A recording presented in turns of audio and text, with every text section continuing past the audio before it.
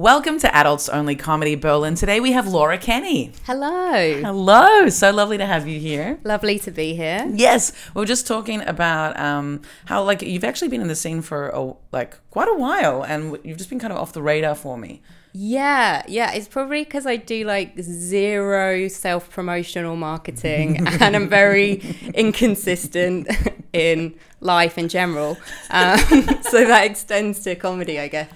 But yeah, I've been doing it since I started doing stand-up in 2019. Yeah, shit. Exactly. Yeah. You were in the Berlin New Stand-Up Award. I remember that's probably how I first saw your existence. Yeah. Yeah. So I was a finalist in the 2020 one, which was a fun one because it was during a pandemic. Yeah, right. So all of the heats would have been, were they all in the summer or they were It was actually, so I think the first heat was in January, second one February, and then in March, this flu thing happened. Don't know if you heard about it. And we were like, I'm sure it's not a big deal. Let's just move the final out to April. Everything will be fine by then. Yeah.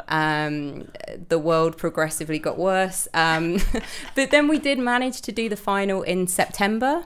Oh, wow. But okay. I mean, under the conditions of everyone wearing masks and people being scared to leave their apartments. So it wasn't really a great audience. Or I think the people who had braved it were scared for their lives. So it was funny, the comedy scene with COVID. It was I felt like we were really at the forefront of decision making regarding health risks and gathering people, because it was COVID came through the comedy scene pretty early, and the level of fear, and then the amount of people that gather for a show, and just how and so it was the comedy scene that stopped, basically shut down before the very first lockdown. We stopped it all even before actually we had to. I remember going to a comedy show, and maybe this was, I don't know, April, May or something. Oh no, because we had a first lockdown in March, right? Yeah. So it must have been March, but it was at that time where we hadn't officially locked down. It was still this crazy time of no one knows what's going on. But we're still kind of doing comedy shows because we don't really know. And it was at Space Medusa. And there was 5 of us who were meant to be there. There was no audience. There was no one there. So we were just okay, what do we do? But also there was just no one on the streets and no one out and about because everyone was self-isolating, just policing themselves. Yeah. And I just remember thinking oh yeah, this is a thing. And feeling I was the person who had just not realized it was a thing too late, you know? Yeah. I was working at a kindergarten, which for a hospital. So it was the kindergarten for the children of the doctors and nurses. And being there, it was very the conversation was pretty hardcore, but they couldn't stop. So as in the doctors and nurses were the most important people, right? Sure. So it was we just kept having to keep working. And so in this weird way of being super exposed to the risk, and being super aware of the risk and a lot of the fear around it, but at the same time needing to keep working. And so it was this, I had this weird experience of it where it was this is dangerous. However, you just got to keep going, and still being really exposed to other people as well. It was a very strange thing. But those summer shows, when we reopened between the lockdowns, the audiences that were coming to those were fantastic. We had some really packed shows during that summer, and quite a few shows where it was okay, this is getting to the point of illegal. I remember some shows in I won't name the bar, but just being 70 people rammed in. Whoa, and people wearing face masks, but then people were removing them to drink. So it was what? It was very sketchy. Yeah. But yeah, so you did the final in September. Did that, by the way, because I was talking to a comedian.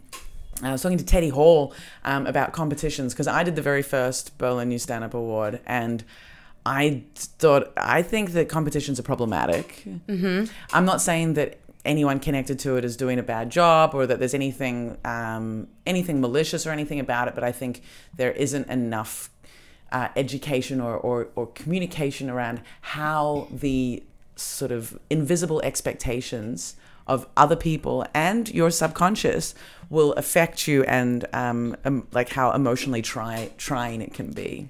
Yeah, I think it is an interesting one because as a person, I'm not competitive at all. Like, I hate all sports. I mean, I don't hate them, they're fine. But like, for example, like at school when we had to play football, like I wouldn't run after the ball because I'm like, there's 10 other people, one of them will get it. I don't care. Wow, whatever. Did you have Daria on TV? Yes. Oh my god. Yeah, I definitely related to the Daria vibe of like the ball coming and just like afterwards putting my hand out and like not. I was talking to a friend about my attitude to sports as a kid, and I really resented. I just thought that sports were dumb. Yeah. Like, why would I do this, and how is this bettering me as a person? No one educated me on like maybe the importance of physical health, but whatever. Yeah. So in terms of competitiveness, So I don't have like not at all competitive, but I think the time that like the stand-up award competition came up. Okay, so I got into stand-up in like 2019, and then they were doing applications in like December, and I was like, oh, this is a new thing I've just started, so I'm going to apply, to like kind of get the momentum going. Yeah. And I think it was, I was going to say like, I'm only ever in competition with myself, but I would hate myself if I said that, so I'm not. I retract that. But you still kind of believe it. Still kind of. But I was like, okay, I'm going to use this as an opportunity to give me some like motivation to like keep going, and to it kind of gave me a reason to like sign up to more shows, to try out new things, to really hone getting like a good 5 minutes together. And then like, I think when I got through like the first heat, then you get like a confidence boost of like, oh, cool. And then like the next one. And then, by the end, I was like, I don't know, I'd go through stages of like kind of times of just being like, I think I'm gonna win, and then times of like crushing self-doubt and like, why am I even doing this? Right. And I think it's already tough anyway doing stand-up, or I don't know, just in any way putting yourself out there in some way to be judged. And so I think adding the competition element, it is tough, because then like if you don't win or something, you are like, oh, well, maybe I suck. And it's like, no, like it's just, it's a weird thing. And also, I mean, I'm not going to say like, oh, it's an audience vote, so like whoever invites the most friends, and you could say it's a popularity. It's a strong argument to make, though. I mean, who knows? So really, I need more friends. So either way, you're a fucking loser. That's the conclusion I came to. Although for example, in my heat, I had like a really hardcore heat with really good comics on it. Sure. And Vidura was in my heat. And then a few others who like brought a lot of people, but Vidura made it all the way to the end, and he's great and super charismatic, and he's a good comic, great comic, and but I don't think he had anyone in the audience, and yet he made it to the finals. You know what I mean? So it's like really crushing my my argument about that. Me too, and my self-esteem as well, because it was like I had no one in the audience, but I wasn't like, I knew in the first 20 seconds of my performance that like most people actively disliked me. Oh, cool. That's a nice vibe to start out.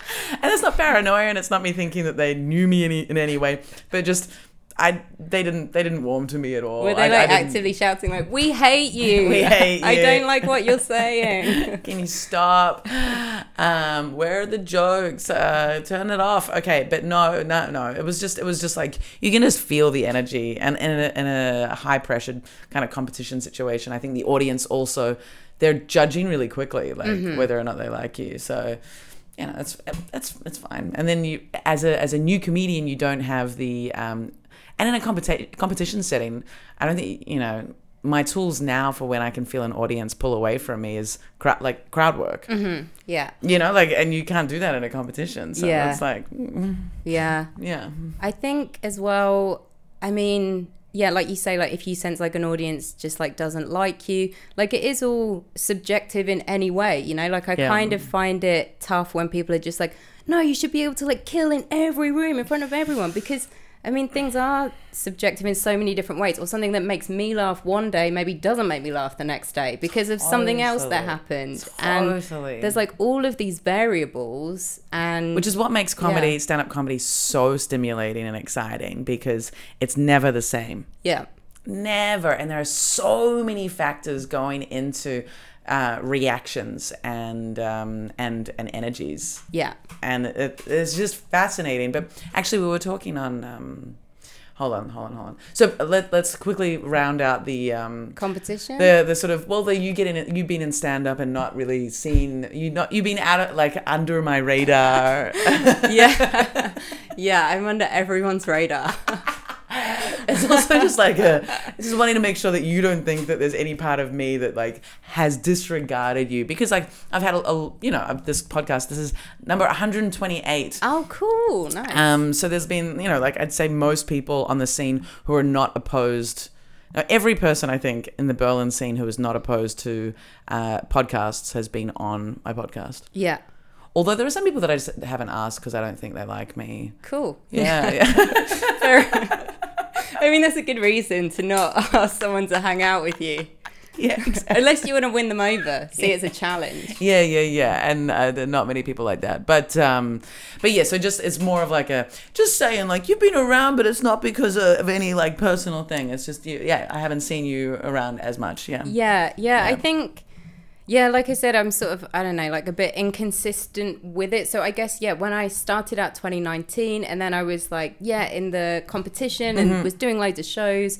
And that was like, I was on like a really good like momentum. And I think also because I was doing a lot of shows, then I was getting asked to do shows and doing, like showcase things and feeling like, I'm getting somewhere. And then bam, pandemic. Where like things got like, I don't know. The second lockdown, I think like the second lockdown, and then and just to finish off the actual competition thing, did the results of the finals was that a bit of a blow when you weren't the winner? Who was the winner that year? I don't even know. Flo Collins. Who's just disappeared.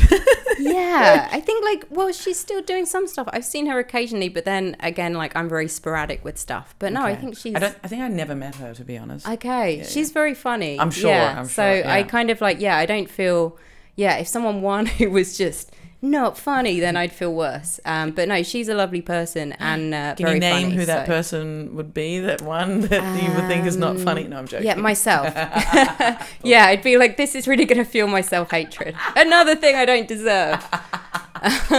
So did that like take you back a little bit? I think so. I mean, there was a bit of like pandemic stuff of like, I don't know. But then I mean, like shows were still happening and there was like some outdoor things. So I was doing stuff like here and there. And then, I don't know, I'd go through, because I mean, I have like a full-time job, so I work 40 hours a week and stuff. Yeah, it's too much. That's too many hours. It's too many hours. That's way too many hours. Yeah. I don't think anyone should work 40 hours a week unless it's their own business and they're super motivated by it and like, they've got like, and they're like super, like genuinely passionate about it. Yeah. Any other just regular job, it shouldn't be more than 30 hours.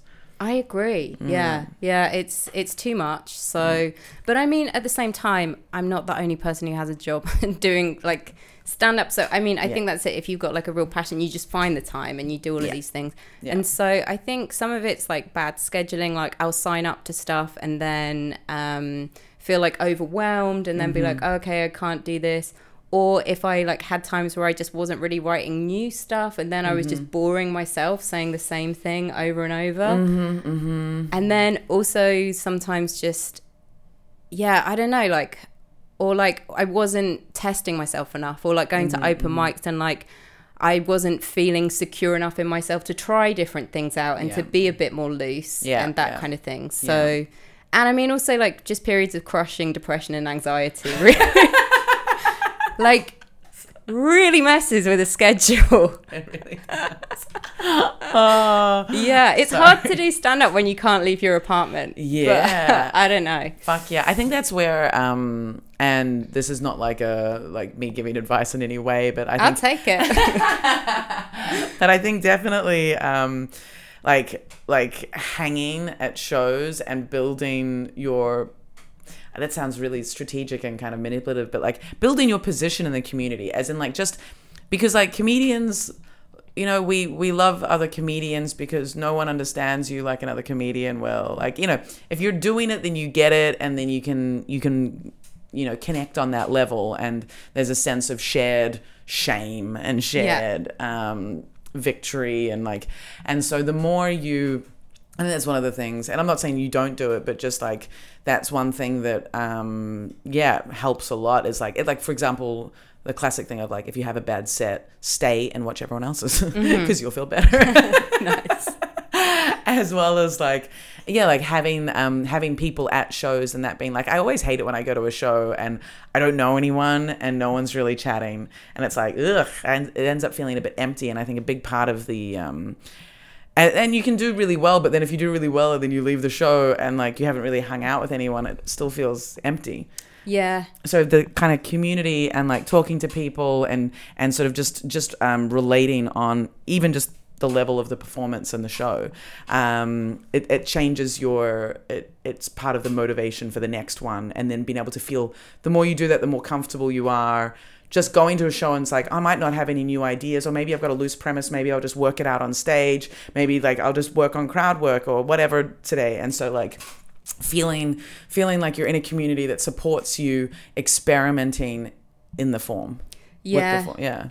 I think that's a really good point. And I think, I don't know, maybe some of like the inconsistency as well comes in from like a certain level of like social anxiety as well. Yeah. So in terms of, because I don't know, like some people are like, you must be so confident because you get up on stage and say stuff. But then it's like, sometimes I can't go to a supermarket or, you know, I mean, God, I sound like I'm insane. I'm not. Like, I'm totally functioning. You don't sound insane at all. Okay, yeah. Like, it's good to talk about that stuff because a lot of people experience Yeah, it's just, you know, like the variations of things.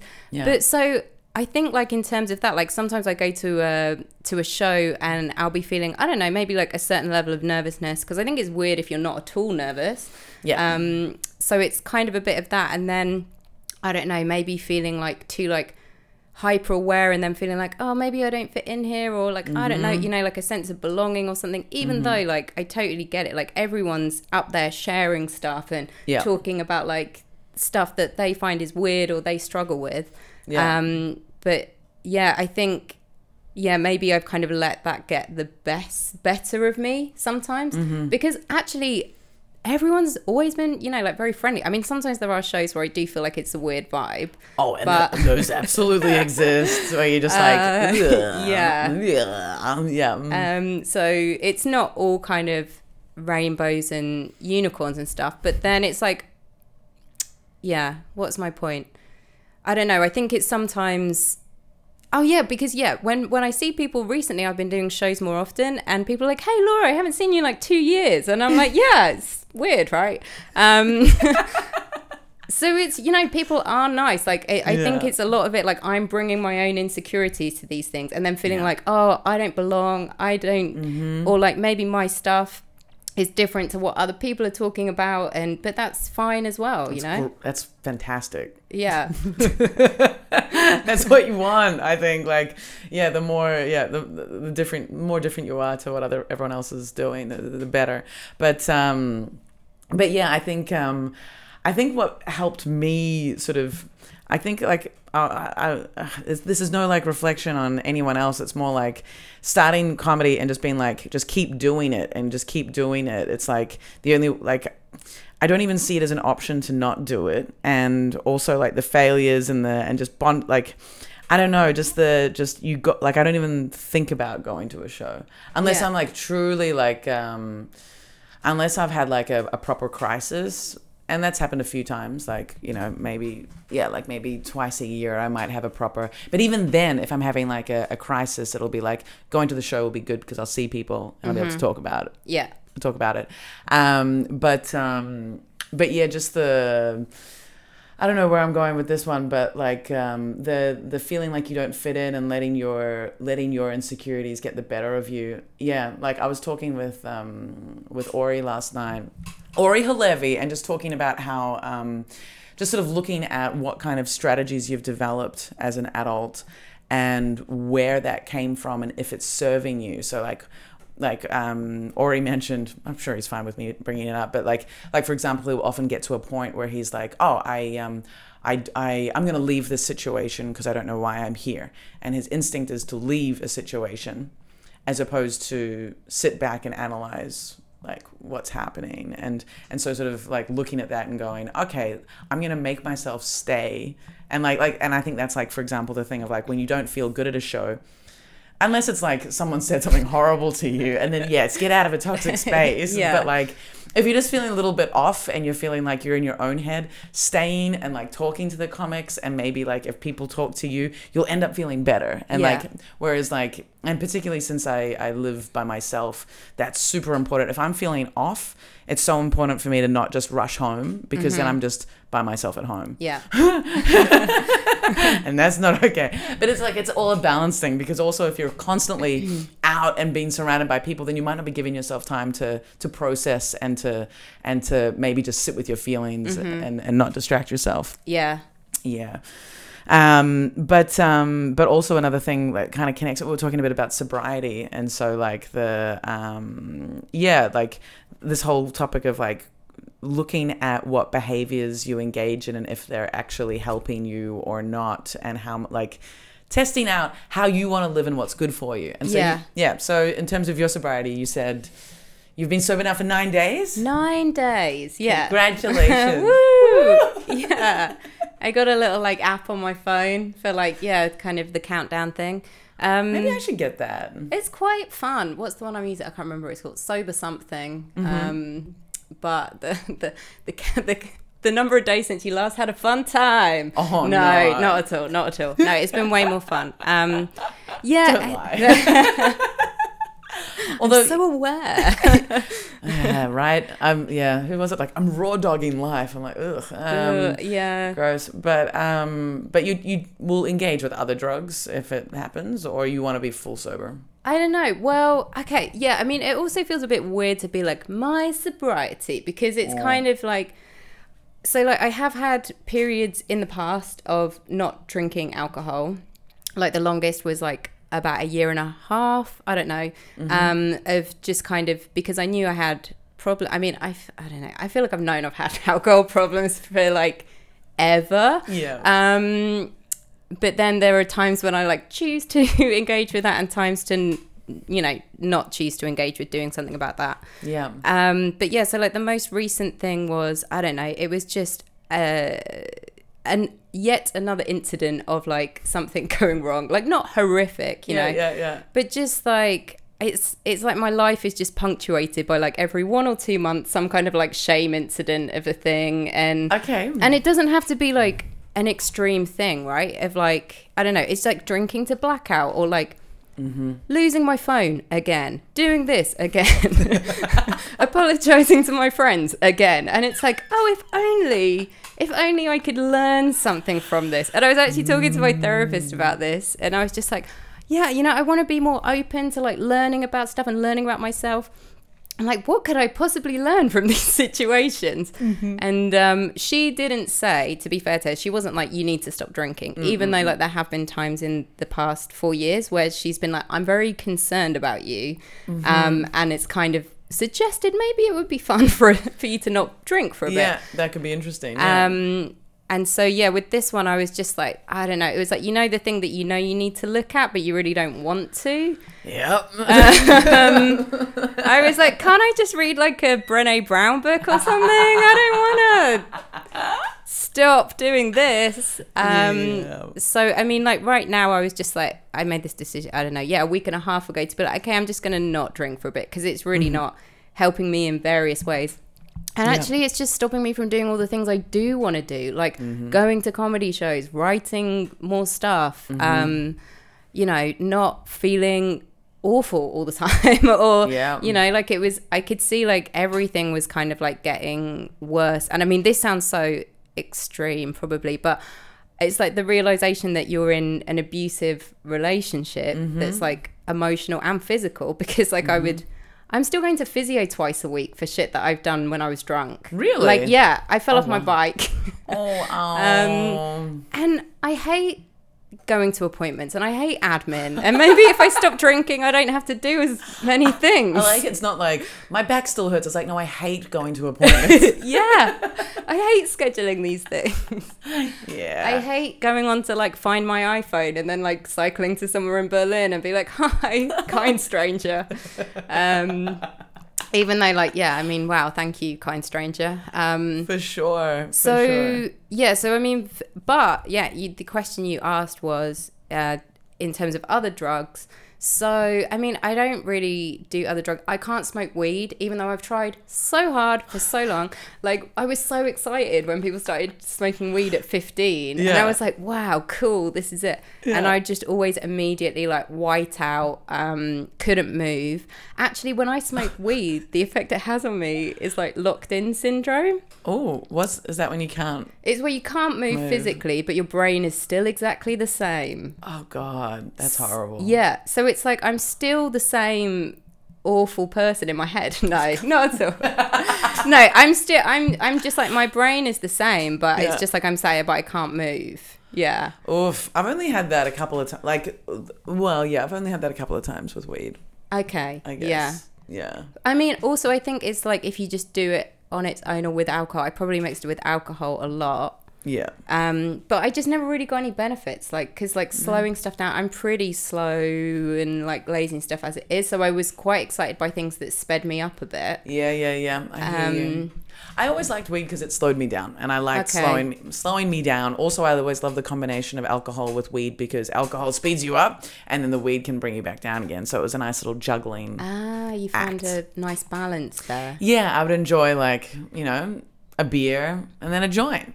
And then a beer. That sounds so great. And another beer. Sounds so good. Yeah. And I smoked weed a lot, but I'd also smoke it like sober. I just enjoyed the sort of going into my head and, it sort of unlocks a different way of thinking, which is quite playful and, relaxed. But the problem, for me, it was just like, and I am starting to wonder how, I don't know, just in terms of like any drugs, it's like, okay, so I'm just starting to wonder if it's like addiction as a general thing, or if it is a natural. Like, I like to argue that as humans, we naturally enjoy like altering our state of like our perception and how we're thinking, and that's enjoyable. And I think it's only bad if that stuff, like if that activity of changing your perception, if that starts inhibiting things that you want to get done in life, or your health. So I feel like as long as if you're doing drugs where it's like, oh, I changed my perception and I'm enjoying feeling different, and then it stops, and then I don't lose any time, I'm not engaging in any dangerous behavior, then I think it's okay. But I still wonder if it's okay to do that every night or every second night to alter my state my mental state, and physically, like, alter my state, and then for it to then stop. Like, is it bad to do that every day? Yeah, well, I don't know. I think it's like an interesting consideration you say, because I fully think that as well in terms of altered states. Like, that's part of curiosity. It's part of like all of these things. It's like, why do we travel or go to different things or want to have new experiences? And so of course it's like an experimentation thing. And I think it's not that like all things are bad and like that you should be a purist, but I think the point that you made is it's that if it's like this is taking away too much of like the other things, like there's always some kind of compromise somewhere. So it's kind of like, okay, so maybe if I like drink alcohol, I'll feel like fun and kind of like feel like less socially anxious or something. But then the payoff is like I'm gonna can't stop, do something stupid, lose shit, feel bad for 5 days, not be able to like do anything, like not be able to, so that's a big impact. But then I think like experimenting with other things, like I recently, I guess in the last couple of years, got into psychedelics, just mushrooms. I haven't tried like LSD, but I went on like 2 like mushroom retreats where you take like a high dose. And you kind of like, it was in the Netherlands. So, and then I tried microdosing, but I was so into altered states there because, it was sort of, you're doing it in a very intentional way, right? So you're kind of going there for 3 days, you're with other people, you're in the middle of a forest, and then you take like 40 grams. Oh, wow. Like that seems like a lot. It's a heroic dose, apparently. Be your own That's one hero. Of my favorite descriptions. Yeah. Heroic. So I was like, sure, I could do that. But that was I mean, actually, they give you so much because they're aiming for like ego death. Yes, exactly. Yeah. I was just on. So I just found the shop. I really want to hear about this retreat. Yeah. I just found the shop that people have talked about for years in Prenzlauer Berg, where you can buy the mushroom chocolate. I've been wanting it. Like, there was. I'll let you know where if you're interested. But I had a boyfriend in Berlin, like my longest boyfriend, and he grew mushrooms. And so there was a period where I had access to mushrooms all the time, and I was probably munching on mushrooms maybe at least twice a week. And whether it was like a small dose, sometimes quite a high dose. But anyway, I got this mushroom chocolate, and I was researching how to store it, and I was just like, mushroom chocolate storage, and the internet corrected me to shroom chocolate storage. I was like, okay. And there's this website called shroomery.net. Okay. Which is just .org, sorry, and excellent website. And it has trip reports, and then it's got the levels of the trip. And so it's like microdosing, level 1, level 2, level 3, and the level 4 or 5 was full ego death. Yeah. So tell us about 40 grams and full ego death, and if that's, Yeah, so I think I did it twice, both occasions. I don't think I had ego death. Maybe I did the second time. So the first time I did it, and I was very, I don't know, kind of apprehensive because I'd never done psychedelics at all. Wow. Because I had like the fear of, I don't know, maybe I knew other people who had done stuff, or the sense of like, because there's timelessness, right? So and because I'm quite like an anxious, negative person, I was like, what if I just get stuck in like a horrible trip and I feel like I'm trapped there, or that kind of thing, And the bad trip's definitely the cause for being cautious around psychedelics. Yeah. So I was, because you don't know what's inside and what it's going to open up. Like, it's like the idea of like, I don't know what darkness is in here that I haven't been honest with myself about. What is this going to unlock, and how am I going to get stuck? Yeah. And so I sort of had some apprehensions about that, but I'd read so many things and like read different books, and I was just like, I just want to try it, and this seems like a great environment to do it because it's like a proper organized retreat, and there were like facilitators there, and I was just like, okay, and help, So I went, and it was great. Like I took, I don't know. Initially, I was a bit freaked out because you're there with like 15 other people, like all lying down in a room. Like, it was. Did you get to meet these people a little bit beforehand? Yeah. We had like the first day we met, and then the second day we had the ceremony. So it was also slightly culty, and we like all had to wear white. And I was like, I don't like that. It's getting weird. Yeah. The needing to wear specific. I would have said like, don't wear t-shirts with like brand, like big, like just wear plain clothes. But like specifically white seems a bit too culty. It was a bit culty. So it was a bit weird. And I just didn't know what to expect, so I kind of like took it. How did you vibe with the people? Did it feel like, were you like, this is a good group of people? Were you a bit like, these people are fucking like weirdo like crazies? Did you feel like, other people have same level of anxiety as me? Or how did you feel? It was a really good mix, because it was like people from like, I don't know, mid-20s up to like 80s. There was like an 80-year-old guy there who had never taken psychedelics in his life. That's very and was cool. like, let's do this. And it was like a range of nationalities. I mean, like all European, all like Northern European. So I was like, wow, I guess we're the stressed, depressed ones. Absolutely. Yeah. Not getting any old Greek men.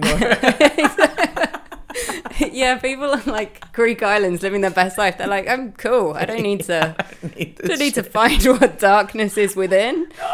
But yeah, so, and everyone was there for a range of different reasons, kind of some people just purely because they were like, I'm 80 and I've never tried psychedelics, so I want to try it. Or, people having like, because there's so much research done into psychedelics to help with mental health issues now as well. So some people trying it to get help with depression, some people just genuinely curious, some people had I don't know, already had experience with them and wanted to do it in this setting. Do you think the organizers like get applications for the retreat and then they curate the group, or do you think it's just completely fucking random?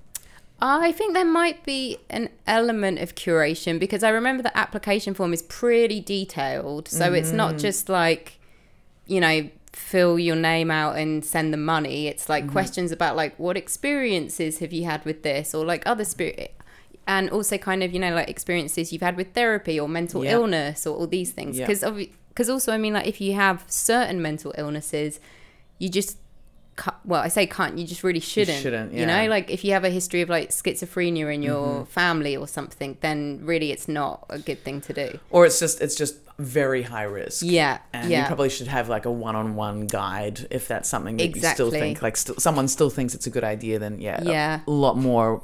What's the word I'm looking for? Like focused care. Exactly. Yeah. So they do kind of ask all of these things. So I guess they have a pretty good idea. And then even before you get to the retreat, we had like a sharing thing, like an email sharing group where people went into more detail about why they were there and stuff. And people just from the get-go, even in the emails, were like immediately like honest about like brutally honest about stuff. And then when we were there was lots of kind of like group sharing. It was like group therapy for 3 days and a mushroom trip. That sounds really good. It was good. Well, the first because you did it twice, which is interesting. So it says the first experience was wonderful. First experience was great. Like we had it as like a tea, and they kind of give you like 3/4, and well, you do it yourself. Like that's very important. They don't want to be giving it to you. It's like you're making a conscious decision to do this. And then you wait for like half an hour to see how it's kicking in, and then you can have like a booster of like the rest of it. And after half an hour, I was like, I think I'm not seeing anything, so maybe I'll like have the rest. And then it did kick in. Some people next to me were having a bad trip, like someone was panicking. That freaked me out because I was like, oh no, I'm gonna panic now as well, because they were like, I don't like it. I was like, oh fuck. Someone from the other side of the room made some crazy noise that I'd never heard, and I was just like, whoa. I felt like we were descending into like madness, and we're all wearing white, so I felt like we were in some weird institution. I don't like the white thing. I think they should get rid of that, but but then, and they have music playing, right? Because obviously these like and then I was just really sort of like felt it was mainly like classical music and stuff, but that was like really incredible. And then I just felt like kind of so great in my own body. But I remember thinking like, whoa, maybe this is what heroin's like, because I just felt like an entire like warmth in my body and just feeling like kind of like really great. And just all the things that I thought about or worried about, it was just like, why do I even worry about that? And was finding everything hilarious. People around me are still freaking out and like probably having like the most traumatic experience of their life, and I'm like, aren't human beings ridiculous? Aren't we stupid? Like everything's ridiculous. This was my whole fantastic premise from it, and I was just like finding everything hilarious. Like okay, just and so that was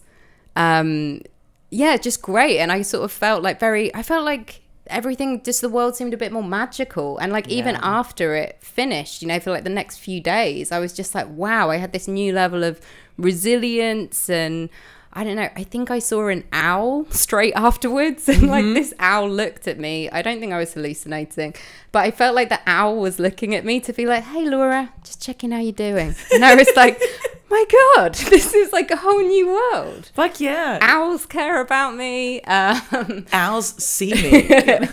Finally. And I was just really like on like a high that lasted for obviously like that day and stuff, but just really did feel like, oh, I've tapped into this different perspective of different things. I've definitely had that experience with mushrooms, just feeling, it's just, I don't know, I sort of explain my like the lasting effect of mushrooms is just feeling more connected to the earth and more aware of my connection as like a piece of the earth, and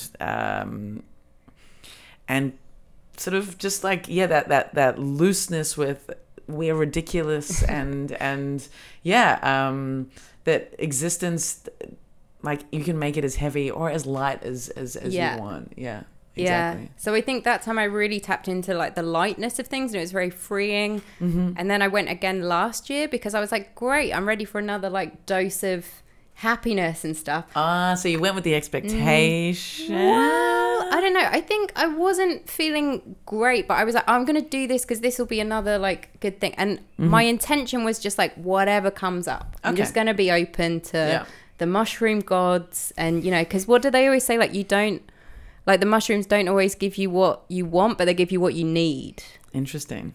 And so I was like, okay, just whatever. Like, I'm just going to be open. Like, I've got some experience of this now. Like, I understand like the feeling of like the fucking chaos of like everything changing. Yeah.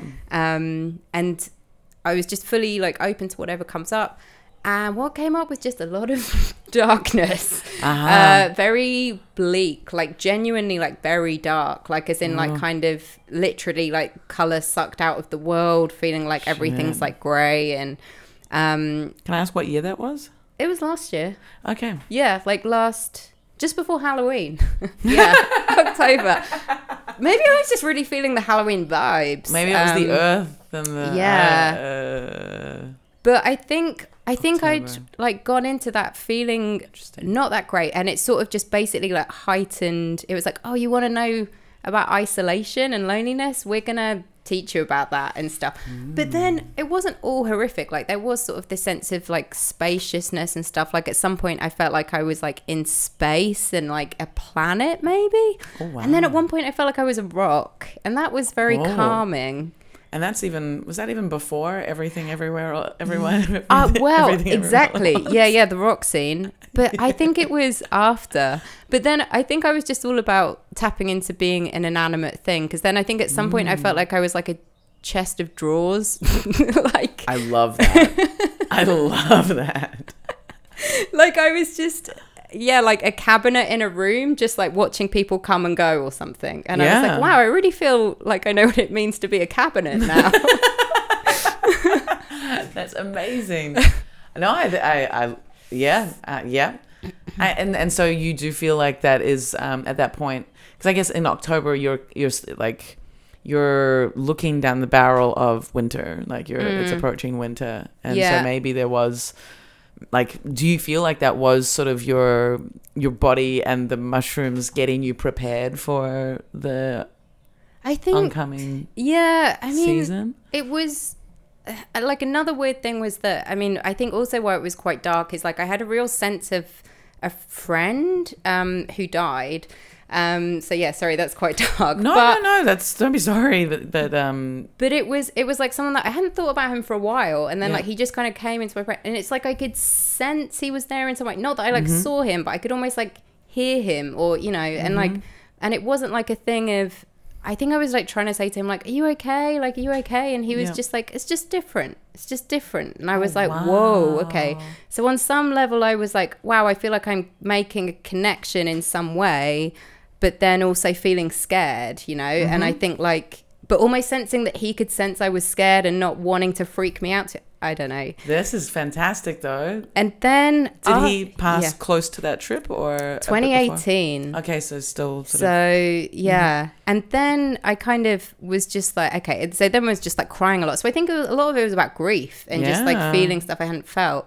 And then... after the retreat, I don't know, like I wasn't aware of the date or that kind of thing. And then I checked my calendar and it was like basically like the 4-year anniversary of him dying. And I was just like, wow, maybe that was it. Like on some level there was that there and for things coming together. So yeah, I'm getting little goosebumps. That's very that's really beautiful. Yeah. So it's kind of, I don't see that as a thing of, oh, that's bad, you know. It was like that was something that was like probably like unprocessed or not feeling stuff. Like I just was crying a lot, and so I think that was part of it as well. So even though it was I mean, I guess from a lot of stuff that I've read and when I speak to people about trips as well, like people say like, oh, there's not necessarily bad trips, there's difficult trips, or you know. For sure. Yeah, I think I've only had like one bad, I'd call it a bad trip, I guess. And I haven't processed it too much, but it wasn't anything, like nothing bad happened, and it didn't have any lasting negative effects, but it was the first time on shrooms that I really felt scared. And I was with that boyfriend that I had that grew them, and we would do them all the time.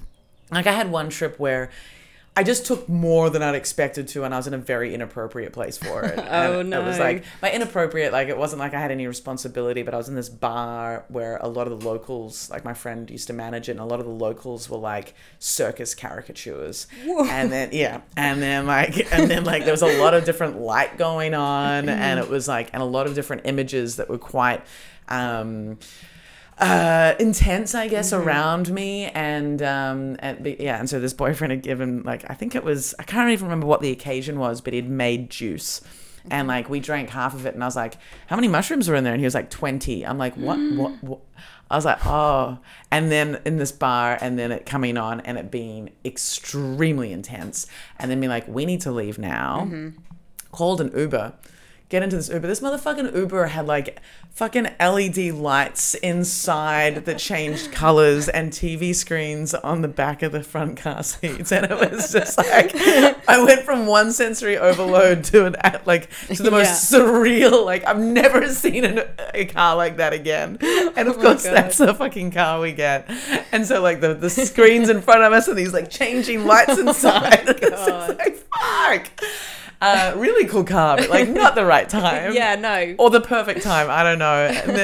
And then we got to my apartment, and I remember being in my toilet and in my little bathroom, and it was one of those sort of, you know how you know certain blueprints of apartments in Berlin. You get to a point where you're like, oh, I've been in this apartment before. Yeah, it's one of those long, narrow toilets, and where the shower's at the back and the toilet's like right in front. And then there's very long and narrow. And I remember sitting on the toilet and just like the whole bathroom extending out and out and out and out and out and this kind of thing.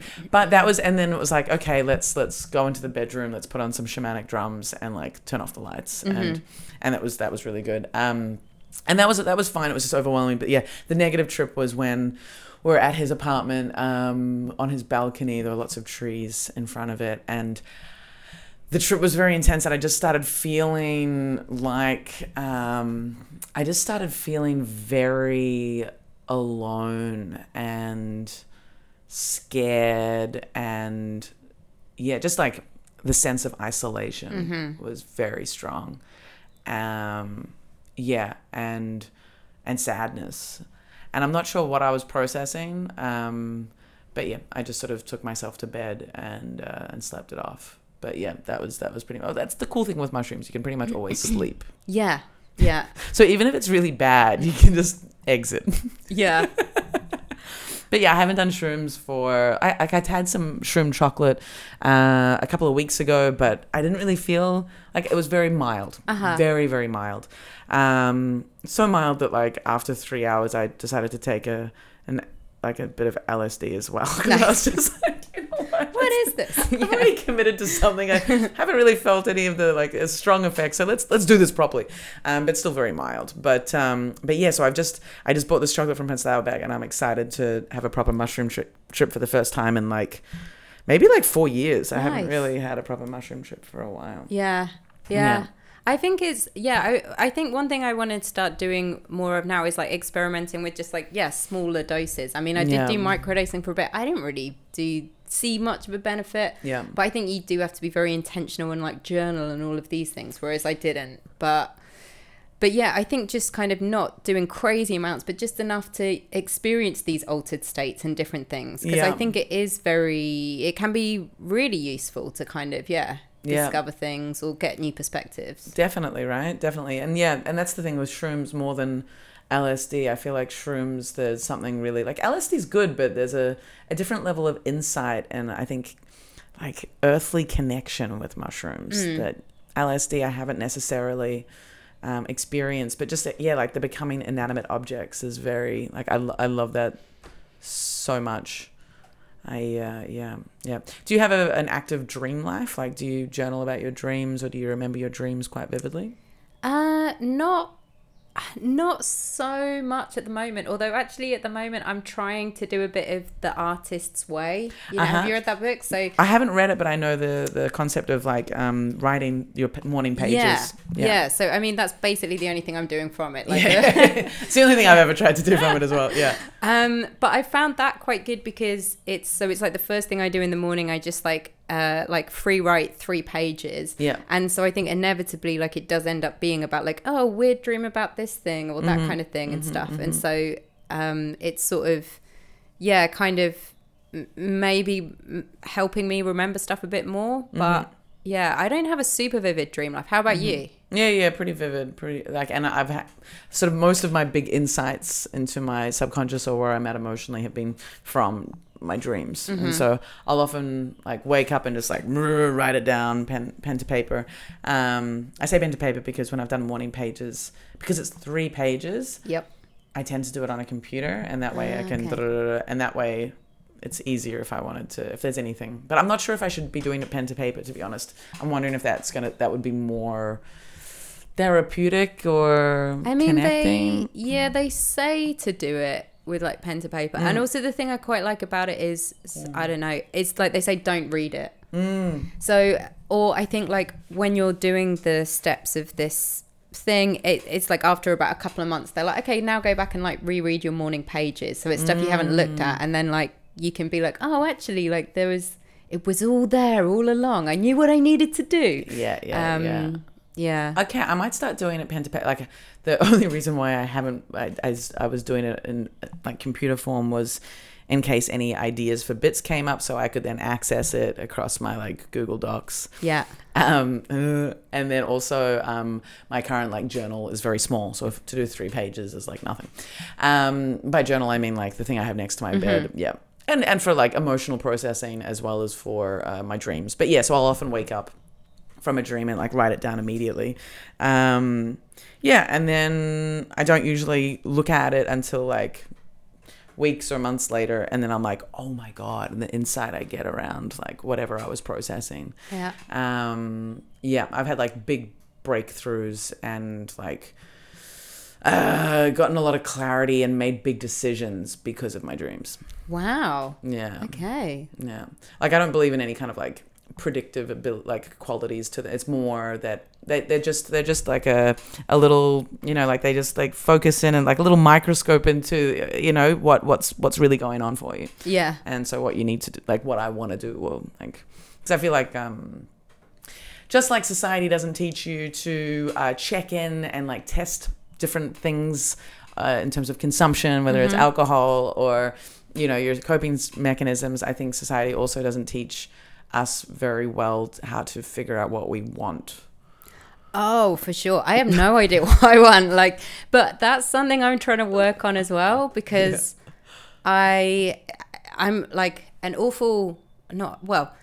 a people pleaser, right? Yeah. So because and it's so obvious and it's so ironic, right? Because people pleasing is actually not a pleasing attribute to most people. Right. Because, and not in massive ways, but just in small ways, like, you know, like people pick up on it. Like my friends will be like, they'll be like, oh, do you want to do this thing? I'm like, sure. And they're like, do you actually want to, or are you just saying that? Because like, you know, it makes you hard to read as a person. Yeah. And a lot of the time it's not, I'm like, I don't know what I want and what I don't. And I'm trying to work on that by doing, I mean, it sounds stupid, but like someone invited me to something like the other day. And so it's like, okay, like pause. It's like, do I want to go or not? Like, let's think about this. And then I have to like get out a pen and paper and do like the pros and cons of these things. And it's like, what do I want? And I feel like I'm only just learning how to be like an adult and figure out like my wants and needs at this stage.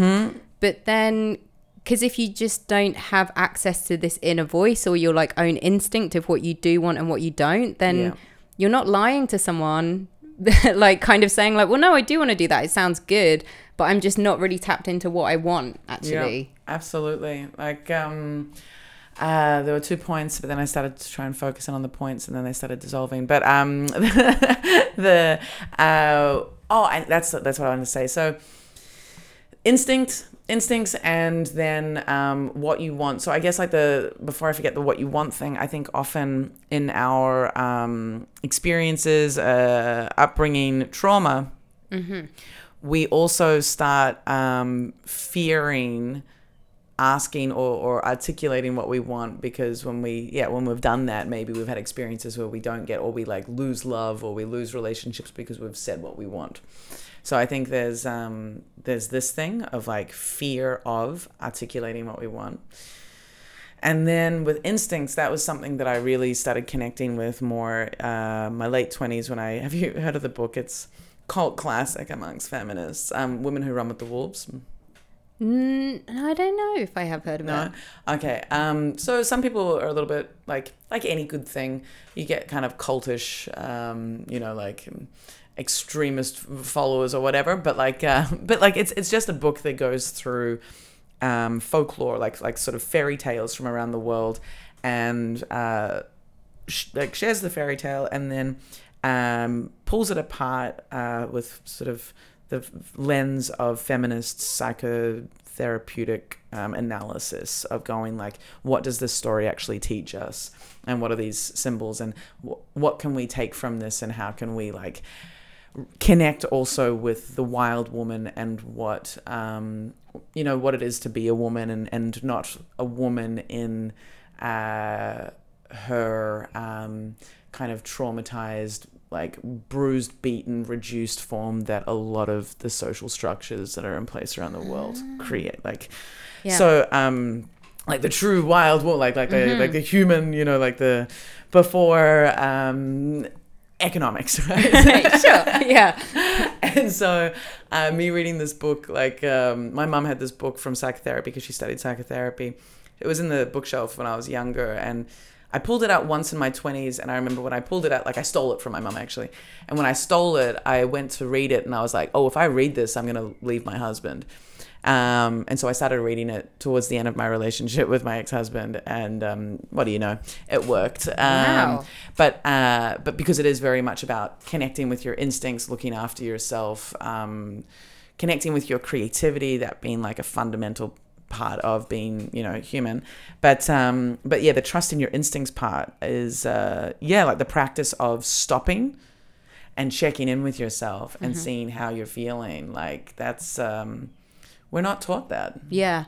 It's insane. It's like, and whether or not you feel safe or whether or not you want something, it's like checking in with your something, like taking a moment and just sitting with something and seeing, like posing that question to yourself, do I want to do this or do I want to do something different? And sitting with that and seeing me, okay, something different. Okay, so like, what are the options? Do I want to do this or do I want to? And like going through this like very slow, but like slow branching like option sheet to fucking figure out what do I actually want to do. It's crazy. Yeah, and I mean, I'm sure it's not the case, but then you feel like you look around and everyone's just like killing it, just knows it. They're just like, yeah, yes, no, this, that, and I'm like, did I miss something? like where did they get it from? Yeah. And I don't want to make it about like the sexes or gender or anything, but I do wonder how many men relate to this. Yeah. I'm sure that there are lots, but I do wonder if there is a bit of because of the way a lot of social structures have formed the position of women and this whole people pleasing thing. Yep. Yes, there are men that are people pleasers. Yes, of course. But I just wonder if it's a little bit more pushed onto the woman because it was like keeping the family, keeping everyone, being the emotional sort of, I don't know, like together-y, oh God, English, the emotional support and structure for society, just like making sure everyone is okay. As mother. Yeah, kind of taking the brunt of the emotional load of things. But also I think it's, I agree as well. Like it's kind of, like not just like a thing for women, but I think also like, and we've all got, like roles that we're meant to be conditioned to play within society at large and all that kind of thing. But I do think like for women, it's like kind of maybe the punishment is much harsher if you're not nice, if you're not friendly, if you're not accommodating. Like I'm thinking like within like the workplace or something, or like if you sort of say something, it just being assertive, people are like, oh, well, she's bossy, or like that was rude, or whereas if a guy is just like, no, we're not doing that, they'll be like, wow, assertive leadership skills, yes, absolutely. I don't like to, I try not to think about what other people think of me, but I know that like getting to the, like when I produce my own shows and like people are just sort of taking a bit more time of my time than necessary or asking a lot of me or whatever, I will be quite like, this is my answer and now I'm moving on. No, like actually I had someone recently, like someone that I know very well, arrive at my show that was a booked show. It's a bucket split, so it's not even like an open mic. Like I choose people to perform because I'm going to be giving them some of the profits, right? Like they get a cut. Booked show, and this person arrives right beforehand and asks to perform on the show. And I'm like, it's a booked show. And they're like, oh, but I just want to try this joke out because it's really relevant to the news right now. And I'm like, well, it's not an open mic. It's not for trying. Oh, well, I've tried the joke somewhere else. I'm like, I told you it's a booked show. And they're like, but I just want to, I'm here. I just want can I just not get on stage and tell the joke? I'm like, no. Like, I think I've said this like 4 times. No, this is a booked show. And then they ask again and I'm like, why are you pushing my boundaries? I've just said in so many ways that this is not an option for you, but it's nice to see you. I'd love to be able to help, but there's no space for it. Yeah. And then they were like, oh, fine, whatever. And like just left angry. And it's like, I'm certain that this person thinks that I'm a fucking bitch because I just held to it. Yeah, I mean, this is it. Like, this is the thing with like setting boundaries and stuff as well, because like that's a completely reasonable thing. It's like, like someone asks like, can I do this? And you're like, no, because of this and because of this reason and that kind of thing or whatever. And then it's like kind of just like the flat refusal of like, no, but I want to. Okay, cool. We all want things. We don't always get the things we want. It's like this, why are you making this into a thing? Yeah. And like, why do you you have any expectation and entitlement around getting this thing? Yeah. Like you could have, like you didn't contact me, or but regardless, like I would have had the same answer no matter what. It's a 1-hour show. Yeah. I've already got 5 comedians on. We split the time. Like you'll be taking minutes from other people. Yeah. Particularly me. This is my production. Like just no. Like yeah. And I'm not having someone try a new joke out at a show that is a split bucket. So no. But anyway, just like I just wonder how that I don't want to make it about the sexes, but like, or gender, but like I do wonder how much how that conversation would have gone with that person speaking to a male producer if it would have been the same like stroppiness and sense of entitlement. So instincts, knowing what we want, where was that going back to? But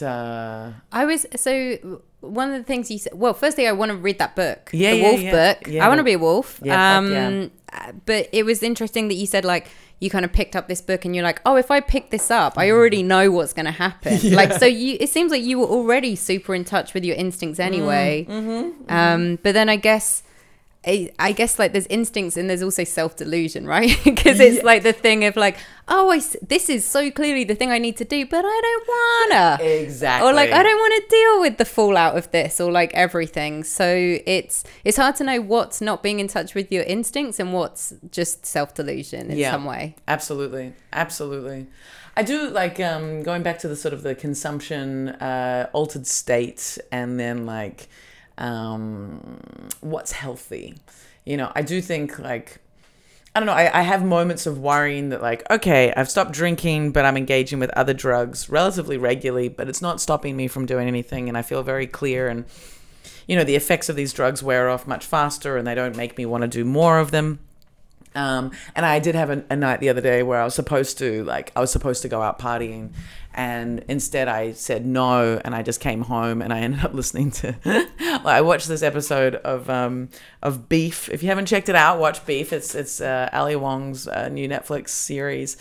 There are some moments of funny in it, but it's more of a drama, and like very enjoyably artistic in some ways, but also it's about people that are our age, Laura, so like people in mid-30s going through their moments. And anyway, it's got a lot of music from our teenage years in it. And so watch this episode, and then the closing song of the episode was Incubus's Drive, and which just started making me cry, and I was like, oh my god, I need to connect with this feeling, and then ended up listening to the whole album start to finish and just crying for the entirety of the album and like singing along to it. Like it was like a very sad little moment that thankfully no one, like the joys of living by yourself. This is the like, joys of living by yourself and then talking about it on a podcast. Yeah. No one will ever know. Right? Yeah. Although, yeah, like, I'm happy to talk about it, but, like, to watch me do that is a very different thing. Like, to watch someone, like shaking and howling tears as they, like, stand over the sink and then, like sing along to some fucking lame lyrics and then like cry in a different part of the apartment. But it was so like, and it was funny because it was the night that the heavens opened in Berlin. It was like the biggest thunderstorm, like exactly a week and a day ago. And but it was one of those like I said no to going out. I said I didn't want to take any drugs and I wanted to just sit at home and feel. And so I think I'm not sure how much of this is me going, no, I'm fine and I don't have a problem with any addiction or substance abuse. But like, I think if you're still making time to feel and if you're not using drugs as an escape from your problems, then I think you're okay. I think as well, I don't know. It's kind of just try not to judge yourself too harshly on these different things as well, because like I am very aware of kind of talking now. I've been like, I haven't drunk for 9 days. Wow, that's exciting. But it's also a bit scary to say it to people. Like I haven't told a lot of my friends just because I'm like, I'm an unreliable narrator of my life, you know? So like if I'm like, yeah, everything's great now. I figured everything out. And then like people see me like a week from now, like a wasted mess or whatever. Or like just a happy drunk. Who knows, you know? Yeah. But it's kind of like, okay, it's like everything's always like continuously changing. So on that night where you like, actually no, right now I don't want to do this, I'm going to do this or whatever. And so it's kind of and also I guess the thing to look at is like patterns of behavior as well, right? So it's kind of like if I'm taking this every day and it's having this effect, and you know it's like the same thing as like weighing up the pros and cons. So I mean, you know, I could say like, oh, I'm not an alcoholic because I don't drink vodka in the morning. It's like, okay. Isn't that the classic? Yeah. Do you wake up and have a drink? Oh, then you're fine. It's exactly, no, that's not. Yeah. So it's, I think there's not like some like clear cut thing of like, do you have a problem? Do you not? It's kind of like, well, are you addicted? Are you not? I mean, like, I'm massively addicted to like cigarettes or whatever, but I'm not. And of course they're having like a health issue for me, but I can still do things, and that's like the lesser vice right now. Exactly right. So it's kind of just figuring these things out, and it seems like you're already considering it. So yeah, I'm considering it. I'm like, oh, like for example, last night I had a show, and then afterwards it was quite yesterday felt like a bit of a surreal day, but I don't know. I think just the weather in Berlin at the moment, it's like it's very it's changing a lot. Like it'll be really, really, really like sunny and hot, and then the sun will disappear, and then it will get colder, and then it will get colder, and then it will start raining, but then it will be super fucking hot again. Yep. And it's like it's I like talking about the weather seems so banal, but it's like, but it fucks with you somehow. Like there's something, it affects me quite a bit. And anyway, I had this show yesterday where also because my Facebook account was hacked, so I felt quite out of sorts. And anyway, and I wasn't able to like promote my show, and so the turnout was quite small, but there happened to be like 20 people there from this hip hop show that was happening right before I started, and they ended up being a great show basically. And then afterwards I was like, I'm gonna celebrate. I'm gonna do a little bit of, like, everyone wanted to hang out, I'm gonna do a little bit of ketamine. Probably in hindsight, I don't know why, but I'm like, maybe I should have done coke instead of ketamine. But like, I kind of wanted to feel a little bit loose because I felt like I'd been so like productive and and so I wanted the sort of loose vibe. And then after I took it, and I'm hanging out with people, I was like, whoa, this was more than I expected. I think it's new ketamine, and so it's like somehow it was stronger, and I was like, and I was feeling quite affected by it, and I was like, this isn't. I think I just did too much of it. But then, like, when you do a little bit too much of something, you start, like, questioning if you're okay and, like, what's wrong with you if this is what you're doing. And it was fine. But why am I bringing it up? Well, I was just, just questioning why I did it. And I did it to celebrate, but then I ended up feeling... Anyway, I think the moral of last night was just, like, do less, Anna. Just a little bit less. That was a little bit more than I needed.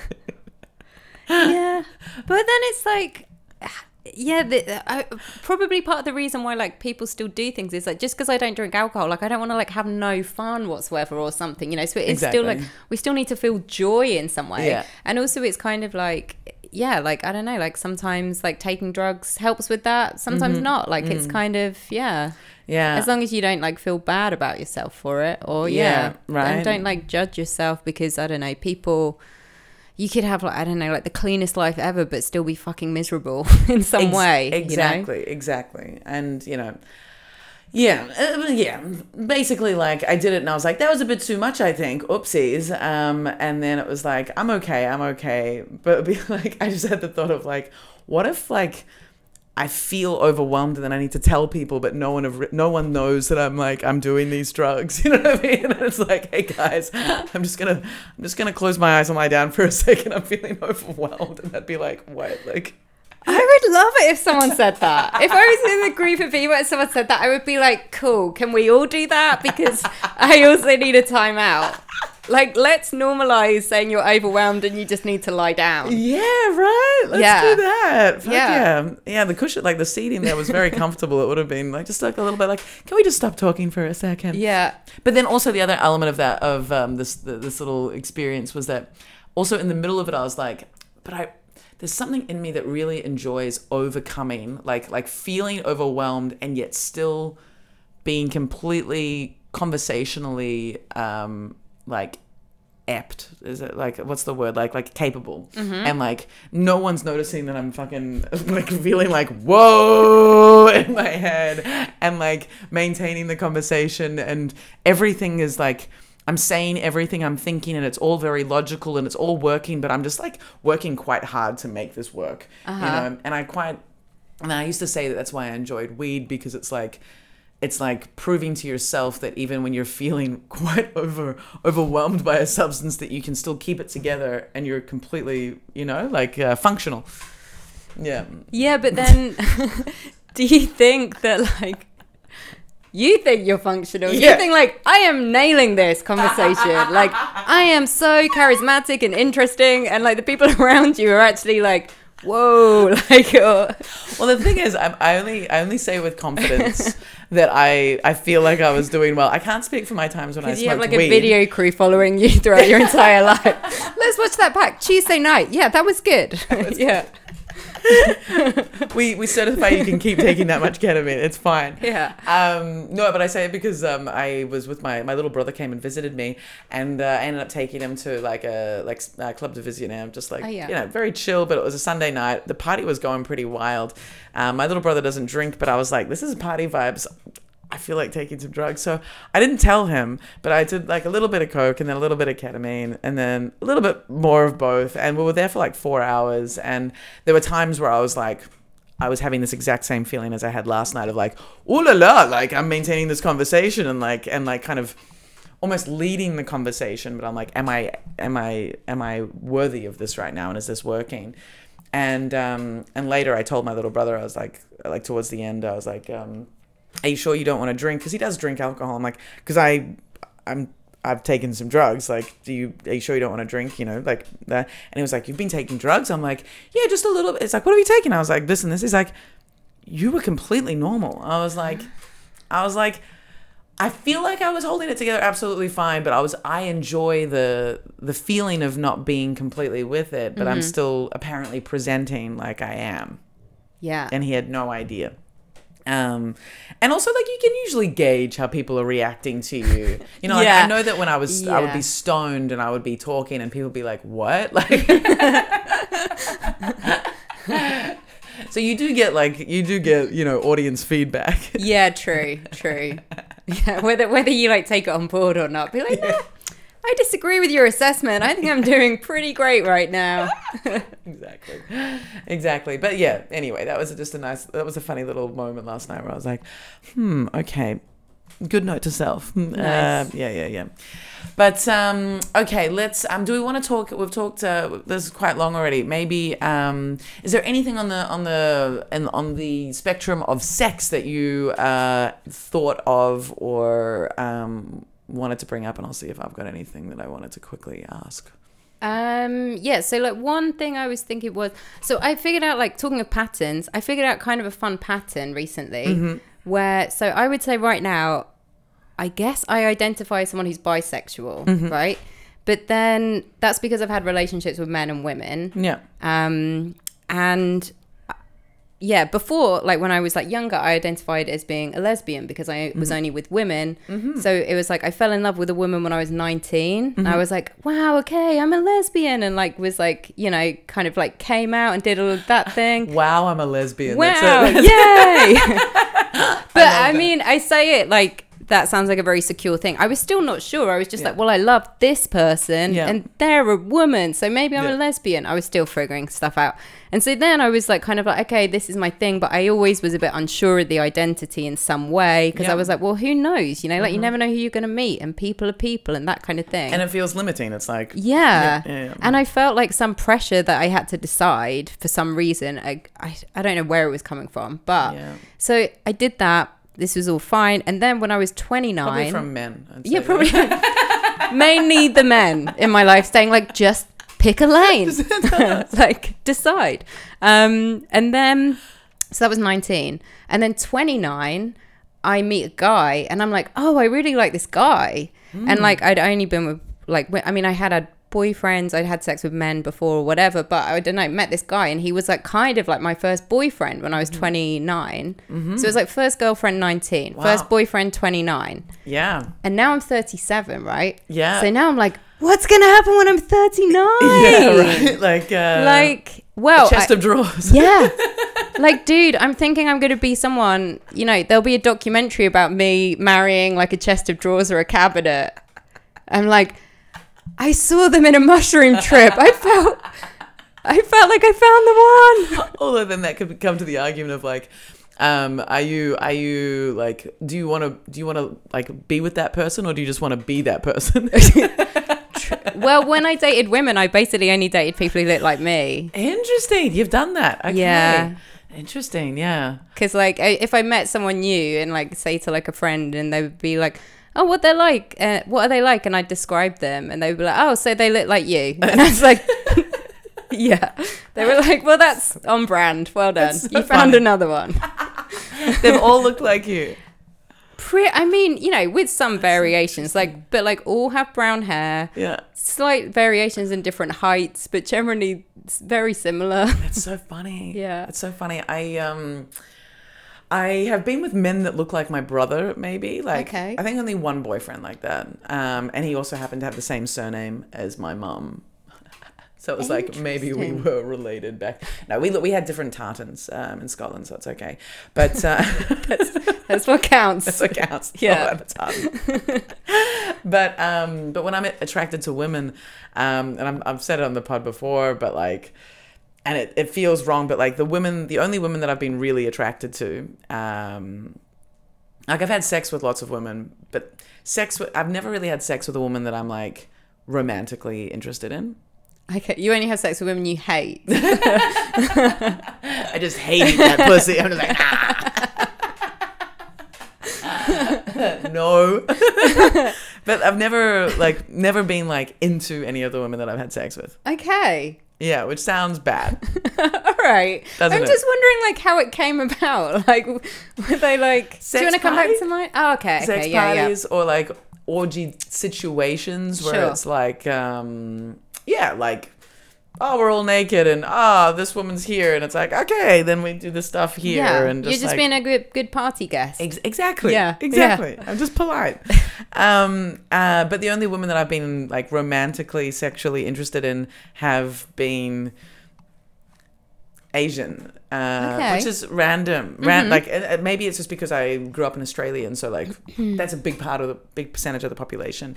But just happens to be that's the pattern there. Like there were quite like a couple of Indonesian girls when I was growing up, and then there's been like some other Asian nationalities as well.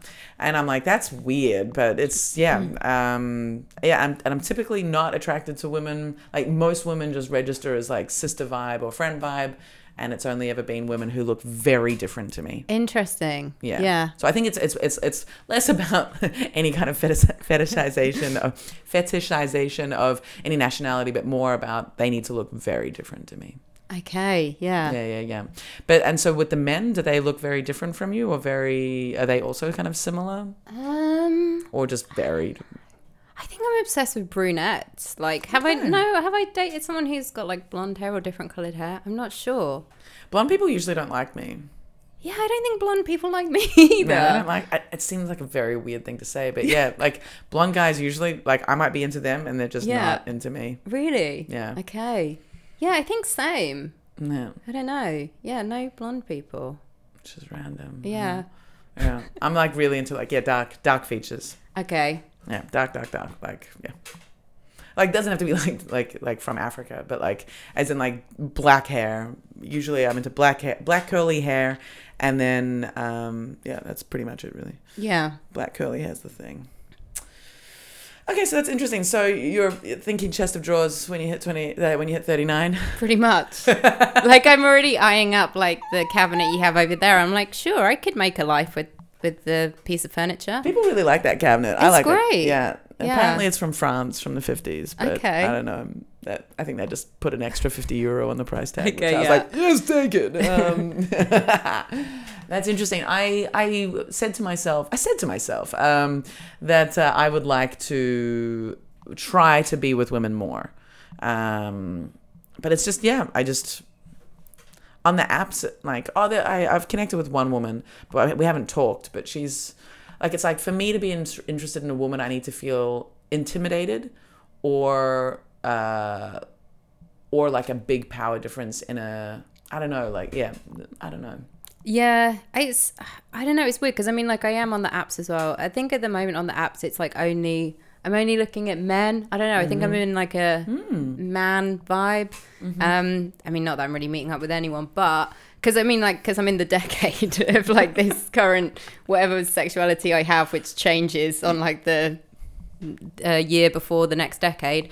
But I don't know, it sounds so trite, but I do think it's just like people are people, that kind of thing. Like, a lot of the time it's just like an unexpected thing. Like, when I met this person when I was 19, I was just like, that was the first time I ever felt of like, oh my God, like that draw of attraction to a person, you know? Yeah. And then like the same with like the person that I met when I was 29, of just like, whoa, and it like doesn't make sense, and like all of these things. So I'm just always all about that, and I don't know how I find that apart from just meeting people, you know?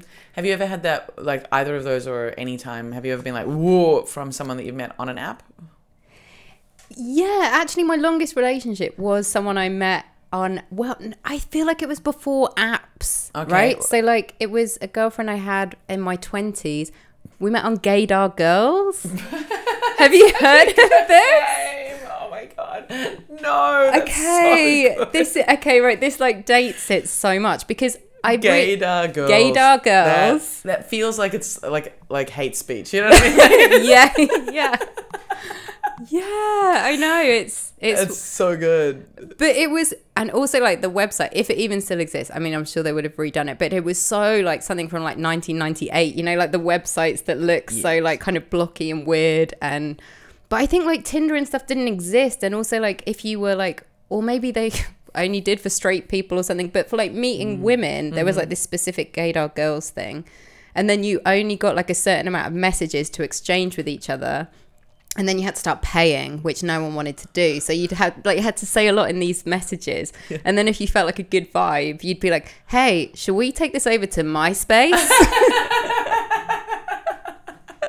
And then message each other on MySpace. Oh my God, that's great. And so we met up. And because I think it was still a time where people were like, oh my God, internet dating, something awful's going to happen. Yes. Yes. And I think she was kind of I think I was the first person she'd met off the internet.